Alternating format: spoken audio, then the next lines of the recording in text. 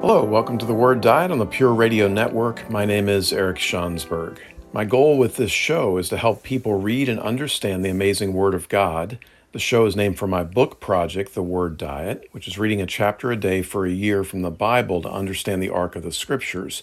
The Word Diet is good for a devotional, but ideally it's done in groups or at least with partners. That way you get better accountability and richer discussion.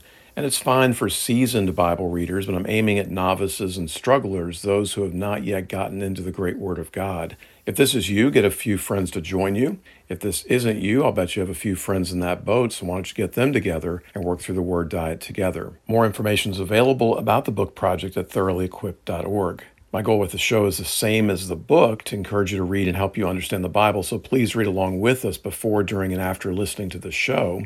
Today we're in the book of Joshua, the book that awakened me to the power and applicability of the Old Testament, in particular the fruit and the fight of Canaan, and it led to my book on Joshua, Inheriting Our Promised Land. And so these episodes are in essence an extended audio version of that book. Today we're starting into Joshua 7 after spending 2 segments on Joshua 6 and the Battle of Jericho, and then 4 segments, an entire podcast on the difficulties for modern ears that the battles of Jericho and the other battles present. Now, the previous chapter ends with Israel's glorious God-given victory over Jericho, the most daunting single challenge in their conquest of the Promised Land. All God had asked of them was their trust, some morning walks, and then to devote the people and the loot to Him. What should be the beginning of a string of victories in Canaan takes an ominous turn in the beginning of this chapter as we read, "But the Lord's anger burned against Israel," in verse 1 of chapter 7. The cause, Achan's sin, taking some of the spoils of the battle, despite God's explicit commands and warnings about devotion, chapter 6, verses 17 through 19. Common sense, it's not smart to take God's stuff. The 8th commandment, thou shalt not steal, and the 10th commandment, thou shalt not covet. As God had promised, Achan's sin did not stand alone. It affected all of Israel. Also in verse 1, we see that Achan is identified as the son of Carmi, the son of Zimri, the son of Zerah of the tribe of Judah. And this detailed foreshadowing introduction to Achan in the midst of unity and victory from the previous chapter is certainly an ominous start. Lissa Beale says, identified with 4 generations. It is the longest identification in all of Joshua and sets the offender firmly within widening social context of family, clan, and tribe. In the book of Genesis, we saw the importance of getting family right. If you can't get family right, then you're not going to get the nation right. And here we're going to see a focus on the individual, the family, and the corporate implications of one man's sin and a household that enables him. Okay, let's read verses 2 through 5 as the narrative transitions. Now Joshua sent men from Jericho to Ai, which is near Beth-aven to the east of Bethel, and told them, go up and spy out the region. So the men went up and spied out Ai. When they returned to Joshua, they said, not all the army will have to go up against Ai. Send 2,000 or 3,000 men to take it, and do not weary the whole army, for only a few people live there. So about 3,000 went up, but they were routed by the men of Ai, who killed about 36 of them. They chased the Israelites from the city gate as far as the stone quarries and struck them down the slopes. At this, the hearts of the people melted in fear and became like water. So the next battle for Israel was at the head of the ascent through the mountains, the fortress at Ai. Joshua follows the same strategy in sending spies to scout out Ai, but these spies didn't do such a good job. They vastly underestimated Ai's strength. They recommend a fighting force of 2,000 to 3,000 men, implying that they thought there were fewer than 2,000 enemy soldiers. But we find out later that there were about 6,000 men in verse 25 of chapter 8. And when God counsels them later, He tells them to use their whole army in chapter 8, verse 1. And they overestimated their own strength, absent God's presence. This stemmed from some combination of pride and taking God for granted, assuming He would unconditionally be with them each time. But in fact, there is no mention of prayer or dependence on God before this battle. In a word, they were careless in failing to prepare adequately in God's eyes. Compare this to all of the preparation for the battle at Jericho. That was 5 chapters just to get to chapter 6. The results were devastating, physically with 36 men lost, and psychologically as their hearts melted in fear. The irony here, of course, is that God wanted the Canaanites' hearts to melt, But because of the Israelites' disobedience outside of God's will and presence, they would be unable to capture another inch of the promised land. Within a few hours, they go from being overconfident without God to being underconfident without going back to God. There are a number of important lessons here. First, it turns out that seemingly small obstacles often cause us more trouble than seemingly great problems. And the reason is the same as what sacked Israel here.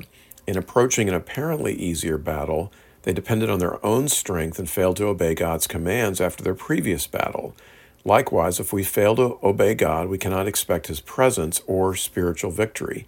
Depending on our own strength will result in suboptimal outcomes or even defeat. Second, we are often in the most danger following a material or spiritual high. For Israel, defeat was the last thing on their mind entering this battle. But in fact, we are never more vulnerable than after a great victory.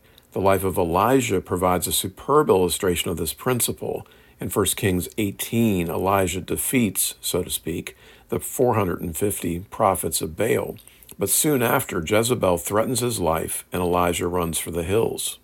Beyond that, he despairs of his very life. He's so confounded that he runs for his life and then asks God to kill him. Likewise, we always need to be on our guard spiritually, but especially after we have had spiritual or material success. Third, one man's sin can profoundly affect many people. For Achan's sin, it was the devastation of 36 families, defeat in battle, and a severe blow to the community's morale. For Adam, original sin meant separation between us and God, between us and others, and so much more. So too for us, sin can easily have large ripple effects on our character and on other people. Within the church, one bad apple can cause a lot of damage. That is why Christ, and Paul in particular, see 1 Corinthians 5, were so adamant about confronting sin among believers. Jesus talks about this in Matthew 18, verses 15 through 17. We often get this backwards, spending the most time on sin in the world and then sin in the church and finally sin in ourselves, when it should be exactly the opposite. Take care of your own business first, deal with those in the church, and maybe spend time on the world, especially if they're doing injustice to others. In a word, sin in the camp causes tremendous damage, and we've got to deal with that as a church. Sin within the body is often more damaging than the attacks from the outside, to which we pay far more attention. Certainly one treacherous Israelite was far more dangerous to Israel than all the Canaanites combined. All right, let's move on to verses 6 through 9. Then Joshua tore his clothes and fell face down to the ground before the ark of the Lord, remaining there till evening. The elders of Israel did the same and sprinkled dust on their heads. And Joshua said, Alas, sovereign Lord, why did you ever bring this people across the Jordan to deliver us into the hands of the Amorites to destroy us? If only we had been content to stay on the other side of the Jordan. Pardon your servant, Lord. What can I say now that Israel has been routed by its enemies? The Canaanites and the other people of the country will hear about this, and they will surround us and wipe out our name from the earth. What then will you do for your own great name? So the hope we have for Israel entering this chapter disintegrates very quickly. Despite their early success, despite Joshua's fame, wisdom, and courage, it was all for naught without God. But Joshua knew that. Instead of sending more men or recasting his military strategy immediately after the battle, Joshua and the leaders hit the dust before the ark until that evening. Joshua recognized God's absence in this battle and knew that progress and victory were impossible without him. From God's promises, he inferred that something was amiss in their relationship with God. Either he or Israel had stumbled in some way. This passage is the closest we will come to seeing any flaws in Joshua's character. His initial question and statement are a little too close to the Israelites' grumbling in the wilderness. In fact, he sounds a lot like the wilderness generation with their accusatory whys and their preference for other lands, instead of asking, how have we sinned? And by omission, we also would say that he gives a much less sophisticated case for forgiveness than we saw from Moses. Matthew Henry excuses Joshua here. He says even good men, when things go bad, are apt to fear the worst. But Joshua seems to blame God a little instead of questioning where the blame belongs. Unfortunately, this assumes something evil about God's character or something incompetent about his sovereignty, questioning the way God runs the universe. Joshua's second question expresses a concern about what he should do, reflecting some combination of concern for communicating God's word and worrying about his own reputation and leadership status. Joshua's third question voices a concern for God's name. Likewise, we are to defend God's reputation directly and in not violating the third commandment by providing bad advertising for God and misusing his name. Whatever sin Joshua commits here, they are relatively mild. Unlike Israel, Joshua only struggles this one time, whereas the people were repeatedly stumbling into grumbling. In any case, it is always amazing to note that God allows this sort of questioning from his servants. Finally, note that Joshua's three questions, read in order, appear to show conviction within his prayer and a renewed divine perspective, evidence that prayer is more about changing our hearts than God's. All right, let's move on to verses 10 through 12. The Lord said to Joshua, "Stand up. What are you doing down on your face? Israel has sinned. They have violated my covenant, which I commanded them to keep. They have taken some of the devoted things. They have stolen. They have lied. They have put them with their own possessions. That is why the Israelites cannot stand against their enemies. They turn their backs and run because they have been made liable to destruction. I will not be with you anymore unless you destroy whatever among you is devoted to destruction." So after what reads like a fairly lengthy period of mourning during the day by Joshua and the elders, and then in the evening, the intercession by Joshua in verses 7 through 9, here we get the immediate and terse reply from God in verses 10 through 12. To me, it reads as if God is waiting for Joshua to speak, to start the action. The mourning was fine, but intercession and talking with God, it seems to be what God wants. He seems to go after Joshua in verse 10, and then after Israel in verses 11 and 12. With respect to Joshua, Francis Schaeffer notes that God will respond in a hard way when those who have ample reason to know the answer forget it. Joshua should have known better than what he did here, should have started sooner. The intercession is what God is after. That said, the catalyst here is sin in the camp. McConville says the sharpness in Yahweh's tone corresponds to this profound change in Israel's condition. The story of God's protecting, leading presence, symbolized by the Ark of the Covenant, is now at best on hold and in danger of going into reverse. So God responds to Joshua by telling him to stand up. There's nothing else to be said or prayed. Joshua knew what to do, or would shortly, and it was time to take action. Note also that God did not answer any of his questions directly, as he did in chapter 5, verses 13 and 14. Likewise, when our questions are so far off, God may decide to answer his own questions instead. In a word, God pronounces the sin, the consequences of that sin, and the solution in verses 13 through 15. He leaves the sinners unnamed, but promises to identify them the next day. From chapter 7, verse 1, we know as the readers that Achan is the culprit, but the use of the plural here means that God holds all of Israel accountable and or that others were complicit in Achan's sin. For us as well, our sin has eternal consequences. Only the blood of Jesus can atone for our sin and deal with God's wrath.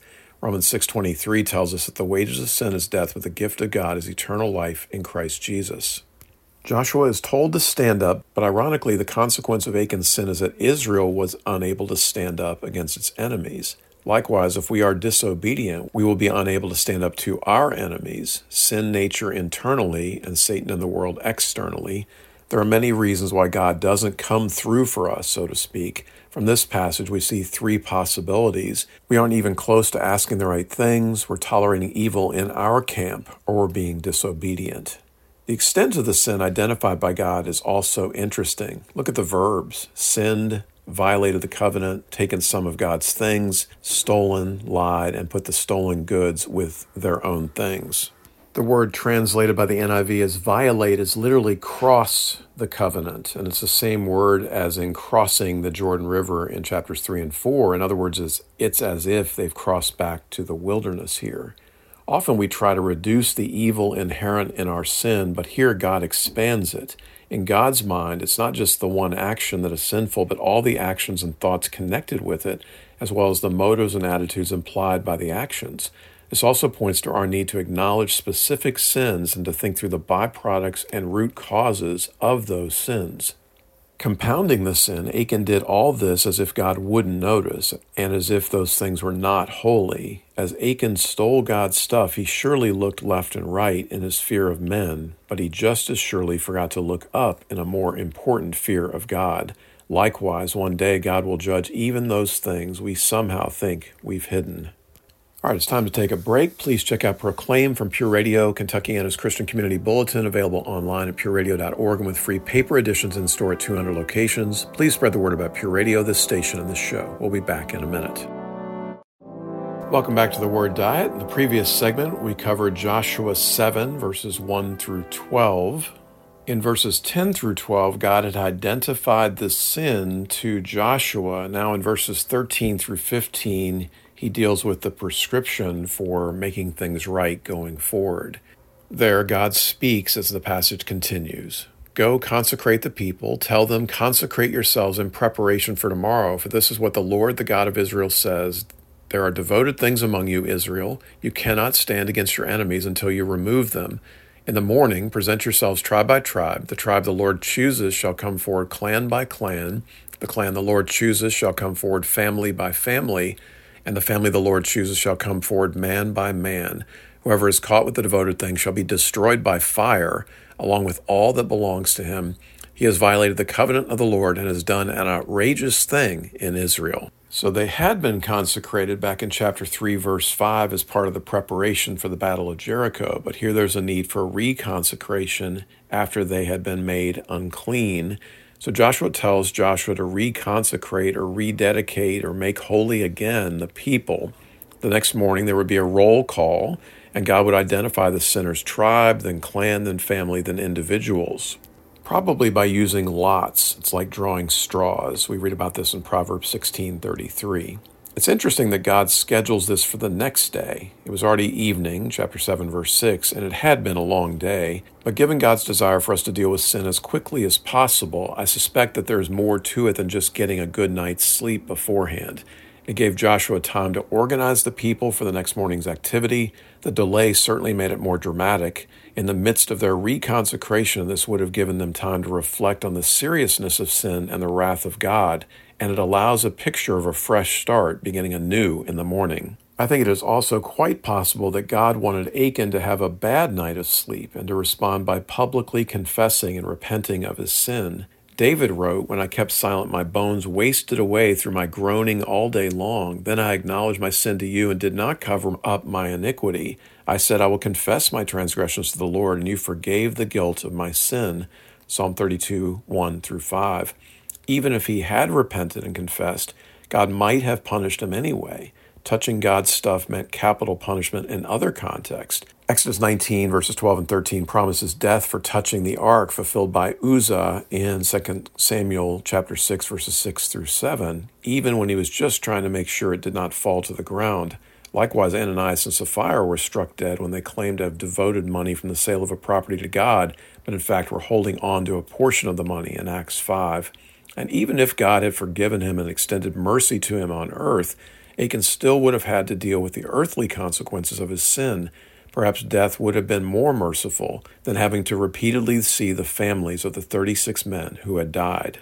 So too with us, the law of sowing and reaping may not be overcome by the law of God's mercy. Still, the best move forward is repentance and aiming for restoration and reconciliation with the Lord and with others. All right, let's move on to verses 16 through 21. Early the next morning, Joshua had Israel come forward by tribes, and Judah was chosen. The clans of Judah came forward, and the Zerahites were chosen. And he had the clan of the Zerahites come forward by families, and Zimri was chosen.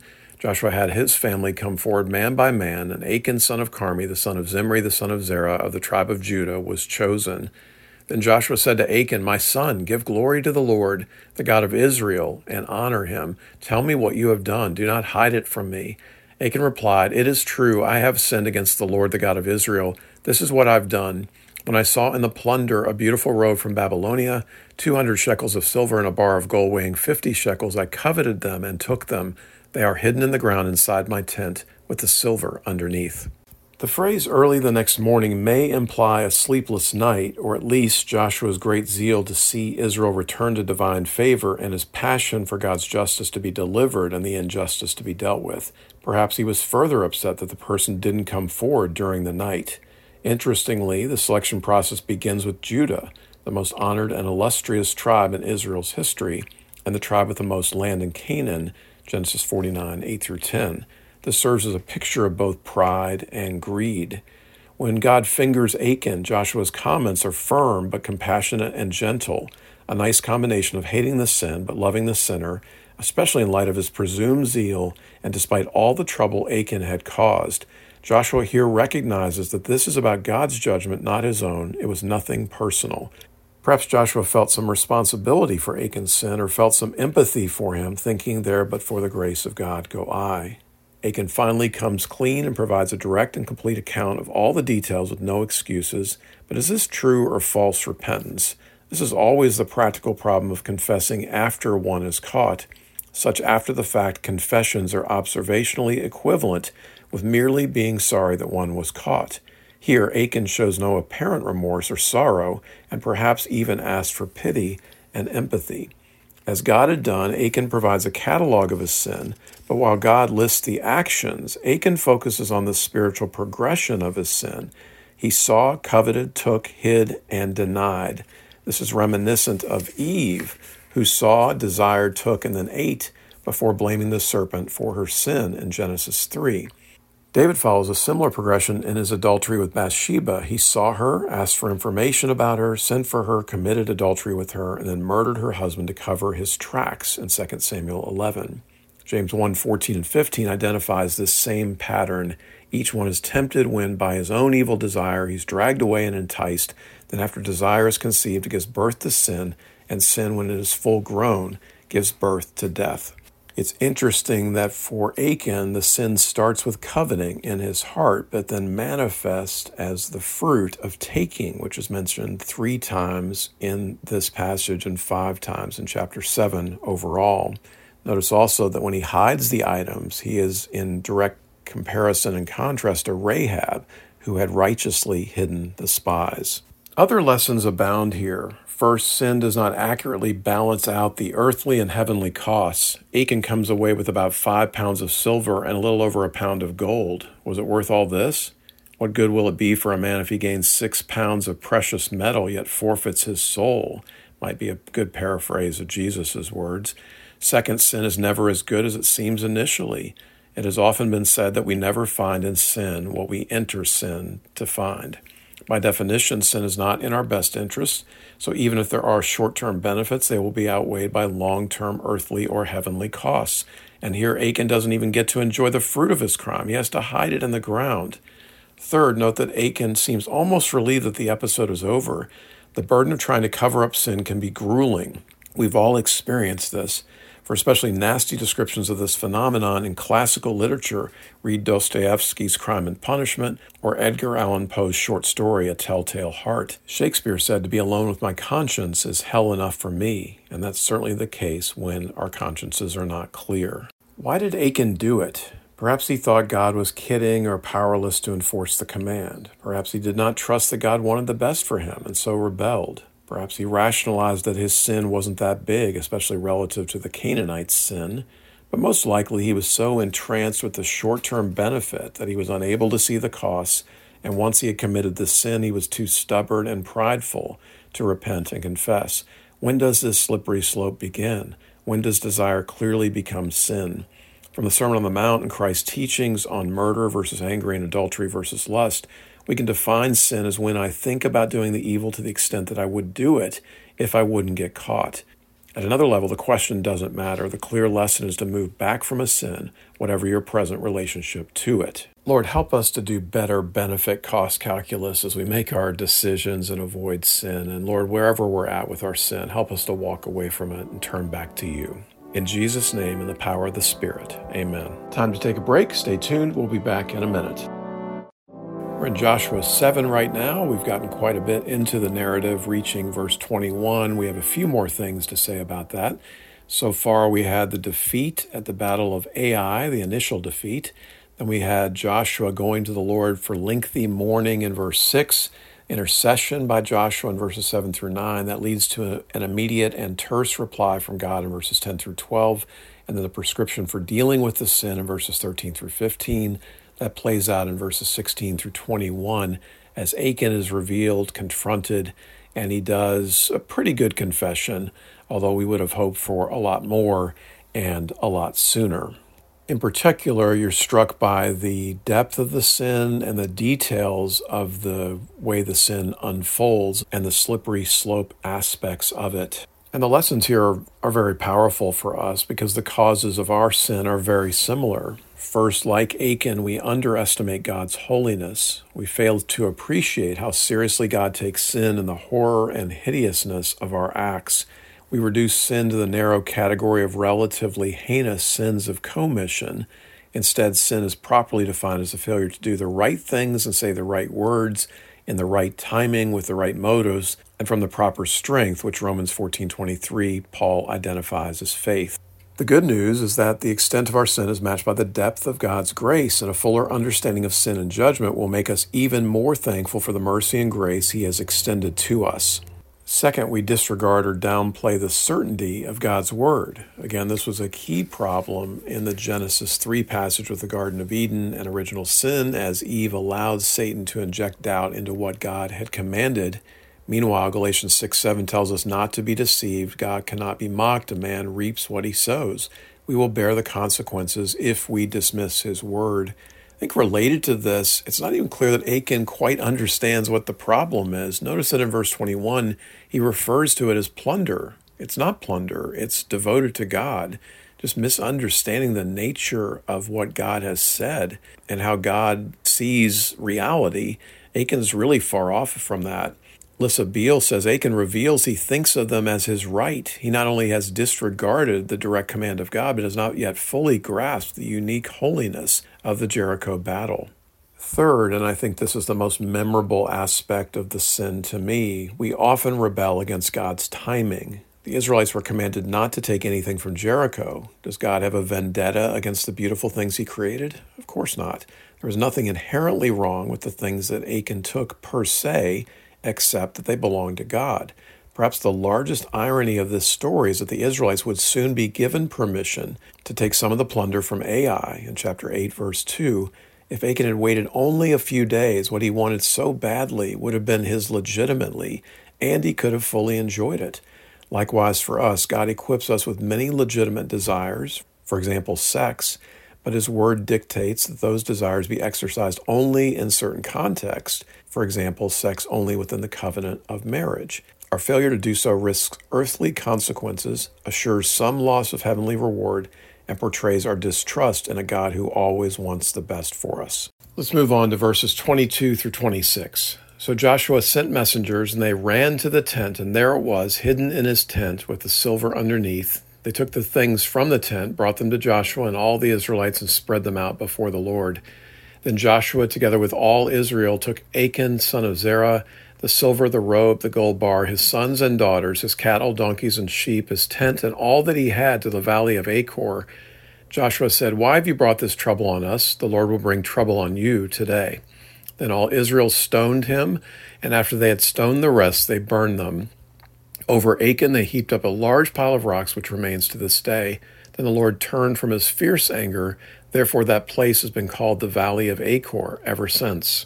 So Achan is convicted by the lot, his own confession, and then the search of his tent. After the confession, the people ran to the tent, a picture of their readiness to obey and their passion in wanting to deal with sin and get rid of the accursed things. The execution itself is sobering. They take Achan outside the camp so as not to defile the camp by his death. Again, the people are directly involved in Achan's sin. Here, the punishment of it. In putting Achan to death, Israel provides a picture of how we are to deal with sin in our own lives. Romans 8:13 says that by the Spirit we are to put to death the misdeeds of the body. Colossians 3:5 says that we are to put to death, therefore, whatever belongs to your earthly nature, sexual immorality, impurity, lust, evil desires, and greed, which is idolatry. Interestingly, Achan's children are punished as well. As accomplices, they were just as guilty in God's court. This is covered throughout the law. The children may not have spurred him to do the deed, but they were at least aware of it and failed to confront him appropriately. In fact, the phrase "in the tent" is used 3 times in verses 22 and 23, which also indicates the complicity of the household. His wife is not included in the list of those executed. She may have been dead already, which may speak to the accountability he needed, but she was no longer providing for him. And if she was alive, she had not been involved in the sin, but may have had to participate in or even lead the stoning, according to Deuteronomy 13. Now, complicity does not explain the death of the livestock and the destruction of the possessions in verse 24. Instead, this is a matter of ritual uncleanness or impurity, and practically, how would you divide it? No one's going to want his stuff. The most appropriate thing is for it to be destroyed, which is what was supposed to happen with the plunder from the battle at Jericho. Achan had been trouble for Israel, and so they rained down trouble on him. It's interesting, this is the same language that's used in 1 Samuel 14:29 of Jonathan for his father, King Saul, and also the language of the back and forth between the prophet Elijah and King Ahab in 1 Kings 18, verses 17 and 18. The sentence plays out as is described in Deuteronomy 13, verses 12 through 18. They also named the place after him, creating another memorial, this one to commemorate the devastating consequences of sin and disobeying God. These memorializing rocks echo the monument at the Jordan where they had crossed, and it's appropriate because Achan had crossed the covenant. Interestingly, Achan ends up being the opposite of Rahab. She was a Canaanite who abandoned the things of Canaan, turned to God, and was saved. Achan was an Israelite who abandoned the things of God, turned to the things of Canaan, and was executed. Rahab's family joins her in remarkable faith and is saved. Achan's family joins him in grievous sin and dies. The closing beauty of this chapter is that God was turned from his fierce anger. Their joy would come in the next morning, when they renewed their conquest of the Promised Land, and we'll see that in chapter 8. McConville notes that the consonants in Achan's name are the same as Canaan's, and observes that he stands for a Canaanite threat within the covenant community that might become just like Canaan. That's the internal threat. They're always worried about the externals, but the internals are perhaps more devastating. That's what we see in Joshua 7, and that's what we know from our own lives in Christ as well. In terms of this comparison to Achan and Rahab, Beale notes that she spoke of God's miracles, his power to give the land, and his position as God in heaven above and on the earth below. Achan offers no words of praise or acknowledgement of God's power and appears less a true Israelite than Rahab. In fact, her expression of faith in chapter 2 is equivalent to what we saw from Joshua and Caleb in Numbers 13 and 14, and it's the second largest in the book of Joshua, aside from Joshua's own testimony that closes out the book in chapter 24. So the comparison between Achan and Rahab is tremendous. As we talked about after chapter 6 in our last episode, it's not about ethnicity, it's about those who have the faith and the obedience to follow God. Rahab had it, Achan did not. By analogy, all of this speaks to the need for us to deal with sin in our own lives and within the body of the church. I've already made reference to most of these things, but it bears repeating, and it's good to have them all in one place. Acts 5, Ananias and Sapphira, very clear parallels to what's happening here, and both of them are at the beginning of the formation of these communities. Joshua with the people getting established in Canaan, and in Acts 5, the early church getting established. You also have 1 Corinthians 11, 17 through 34, and the abuse of the Lord's Supper, which was resulting in sleep, which is a metaphor for death, in verse 30. Jesus talks about this, Matthew 18, verses 15 through 17. If your brother sins, go and point out their fault just between the two of you. If they listen to you, you've won them over. But if they will not listen, take 1 or 2 others along, so that every matter may be established by the testimony of 2 or 3 witnesses. If they still refuse to listen, tell it to the church. And if they refuse to listen even to the church, treat them as you would a pagan or a tax collector. I like how Jesus ends that with the tongue-in-cheek reference to pagans and tax collectors. The irony is that the Jews would tend to treat pagans and tax collectors poorly, but in the ministry of Jesus, they're elevated. He's having some fun with that here, saying, no, that's the people that you're going to treat like you all usually treat the pagans and the tax collectors. The church has to be very strong in what's often called church discipline, and Jesus lays out the process for that, or at least the principles of that process, in Matthew 18.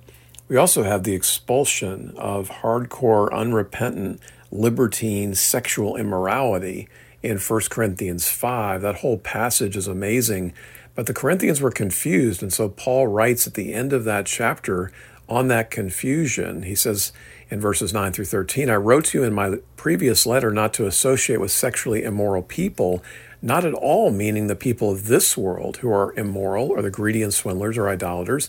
In that case, you'd have to leave this world. But now I'm writing to you that you must not associate with anyone who claims to be a brother or sister, but is sexually immoral or greedy, an idolater or slanderer, a drunkard or swindler. Do not even eat with such people. What business is it of mine to judge those outside the church? Are you not to judge those inside? God will judge those outside. Expel the wicked person from among you. And there he's quoting Deuteronomy 13, 17, 19, 21, 22, and 24, where it comes up over and over again. The standard between the early church and what the Israelites are supposed to do are roughly equivalent. And it's not just libertine behavior. Maybe it's easy for the conservatives to focus on that, but Paul goes off on the legalists as well and the false teachers in Galatians 5, 1 through 12. I'm not going to read any of that passage, but Paul is just as hard on those. And early in Galatians, of course, he says they may be eternally condemned with their false gospel. So we have to be very careful with doctrine and practice. Let's close with two other references to Achan. His name comes up again in Joshua 22 as the Transjordan tribes are going back home, and there's a problem that we'll cover at great length. I love that chapter. But one of the things the Western tribes do as they're talking with the East is they reference Achan as a reason that they're concerned about the sin or the potential sin of the Eastern tribes. And here's what they say in chapter 22, verses 19 and 20. If the land you possess is defiled, come over to the Lord's land where the Lord's tabernacle stands and share the land with us. But do not rebel against the Lord or against us by building an altar for yourselves, other than the altar of the Lord our God.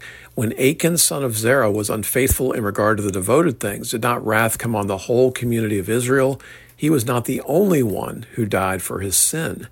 And so the Western tribes use Achan as an example of why the sin is so serious and why they're so concerned with what the Eastern tribes have done by constructing this altar. Quite reasonably, they're worried about a sequel to the Achan episode, and that's part of their diligence in dealing with the potential threat that the Eastern tribes' altar has presented.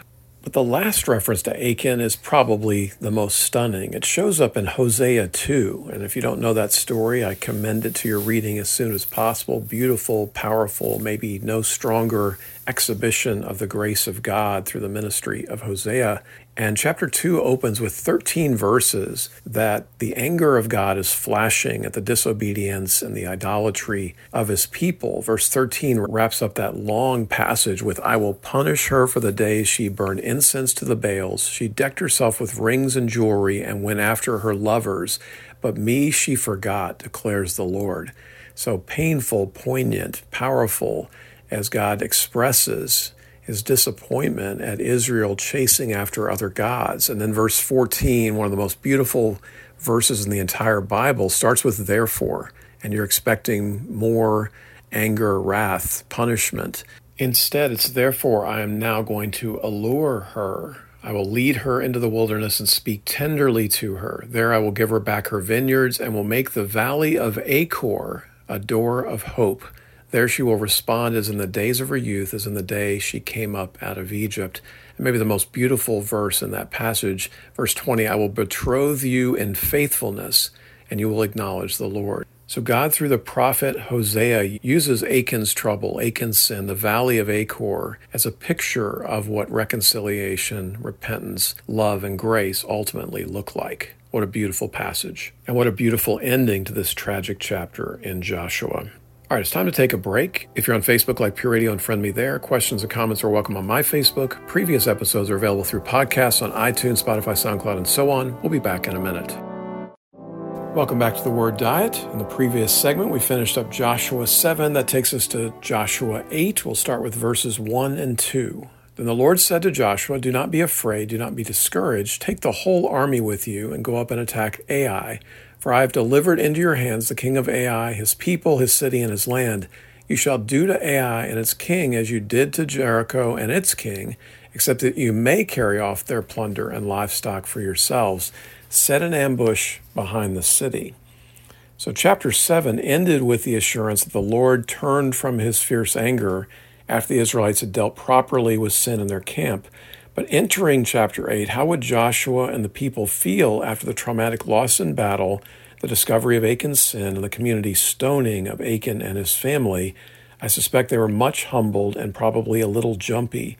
I also expect that some of them were still discouraged, despite God's faithfulness and his promises that there was no reason for discouragement.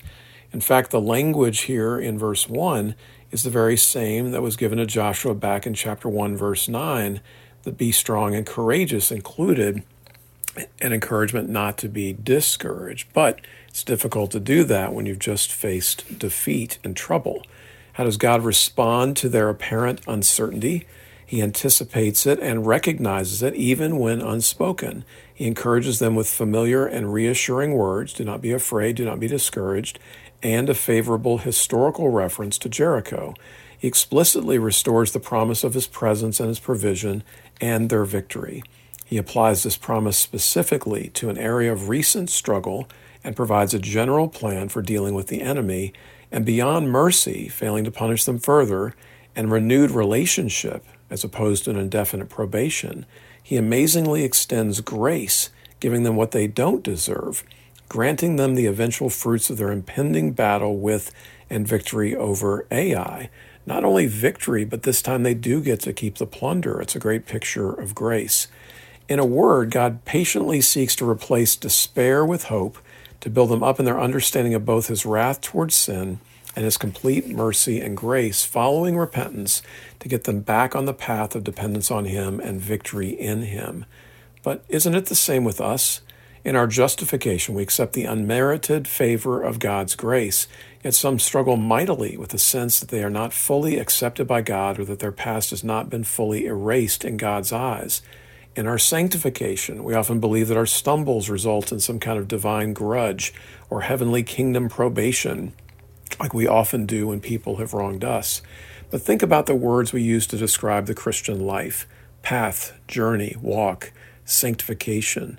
In 1 Timothy 4:15, Paul tells Timothy to be diligent in matters of sanctification and discipleship so that everyone may see your progress. Just like a parent or teacher, God cares far less about where we've been than where we're going. God wants us to focus on the opportunities of the present and the hope of eternity, while Satan wants us to focus on the stumbles of the past and the potential problems of the future. Our God is the God of second chances and do-overs. One look at the lives of biblical characters illustrates that point nicely, from God with Jonah to Jesus with Peter to Paul with Mark. Genuine repentance is the key to renewed vitality in our relationship with God. In 1 John 1, 6 and 9, we're told that if we claim to have fellowship with him and yet walk in the darkness, we lie and do not live by the truth. If we confess our sins, he is faithful and just and will forgive us our sins and purify us from all unrighteousness. Joel 2, 13 and 14 is even more explicit. "Rend your heart and not your garments. Return to the Lord your God, for he is gracious and compassionate, slow to anger, and abounding in love, and he relents from sending calamity. Who knows? He may turn and have pity and leave behind a blessing." And remember how this chapter began. "Then the Lord said to Joshua," follows Israel's dealing with Achan's sin. That word "then" is so useful, the cause and effect from chapter 7's ending to chapter 8's beginning.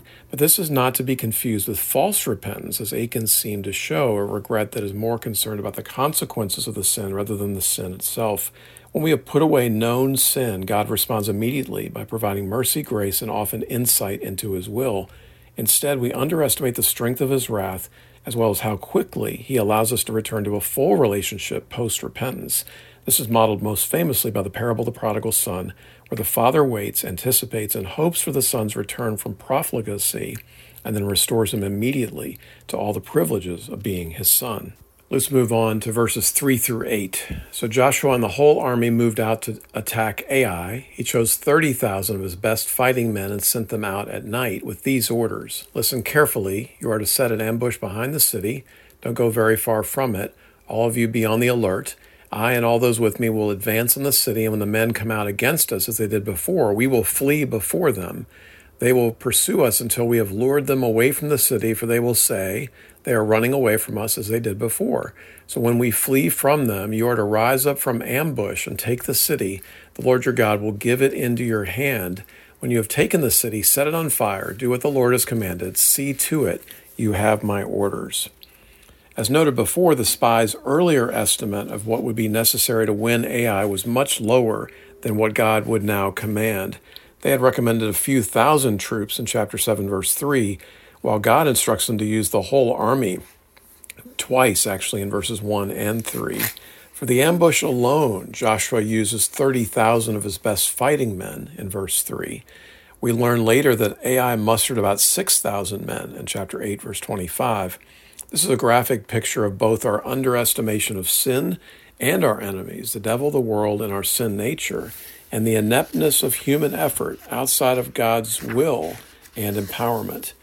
The strategy itself is also noteworthy. Unlike Jericho's seemingly silly plan, this is standard shrewd military strategy. Ambush, note that God commands them to use deceit. That's also interesting in light of what Rahab did in Joshua 2. And surround the enemy using superior numbers. There are a number of other interesting observations. First, God's hand was not equally evident in his two battle plans, but his presence was equally necessary for their success. Despite their overwhelming military presence, it was still not by might, not by power, but by my spirit, Zechariah 4:6. Although the Israelites were asked to participate to a far greater extent in this battle, God's provision was still essential. All true victory is a gift from God. The battles of our promised land will have different combinations of God's provision and our participation.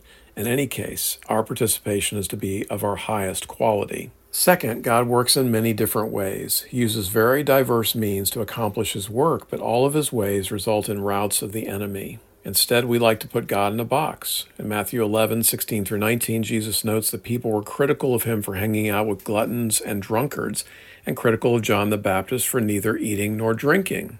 Neither criticism was warranted because the kingdom of God is not a matter of eating and drinking, but of righteousness, peace, and joy in the Holy Spirit, Romans 14:17. My pastor in Texas used to joke about two rival groups who had arisen in the time of Christ, the Muddites and the Touchites, those he had healed with mud and those he had healed by touch. But such a debate is as silly as some of the issues that divide individuals and churches today, worship styles, church rituals, cultural norms, and so on. Third, Joshua is given the general plan by God, but gets to fill in the details himself. Apparently all that God mentions is bringing the whole army in the use of an ambush. Joshua is left to develop the specifics of the strategy, allowing Joshua a degree of ownership in planning the battle and developing his leadership skills, creativity, faith, and so on. The lesson for us is that God often allows us freedom within his will to make our own plans. In contrast, sometimes we think God has a specific will that we can discern over decisions as minor as the sandwich I choose for lunch, or that at least implicitly God has no specific or general will for our lives. The truth is, more often than not, somewhere in the middle. Fourth, God can use our past to our advantage and to the benefit of his kingdom. Note that Joshua is able to anticipate that Ai will chase their troops as they did before in verses 5 and 6. Likewise, God can turn our past defeats into present and future victories. We're promised that in all things God works for the good of those who love him, who have been called according to his purpose in Romans 8:28.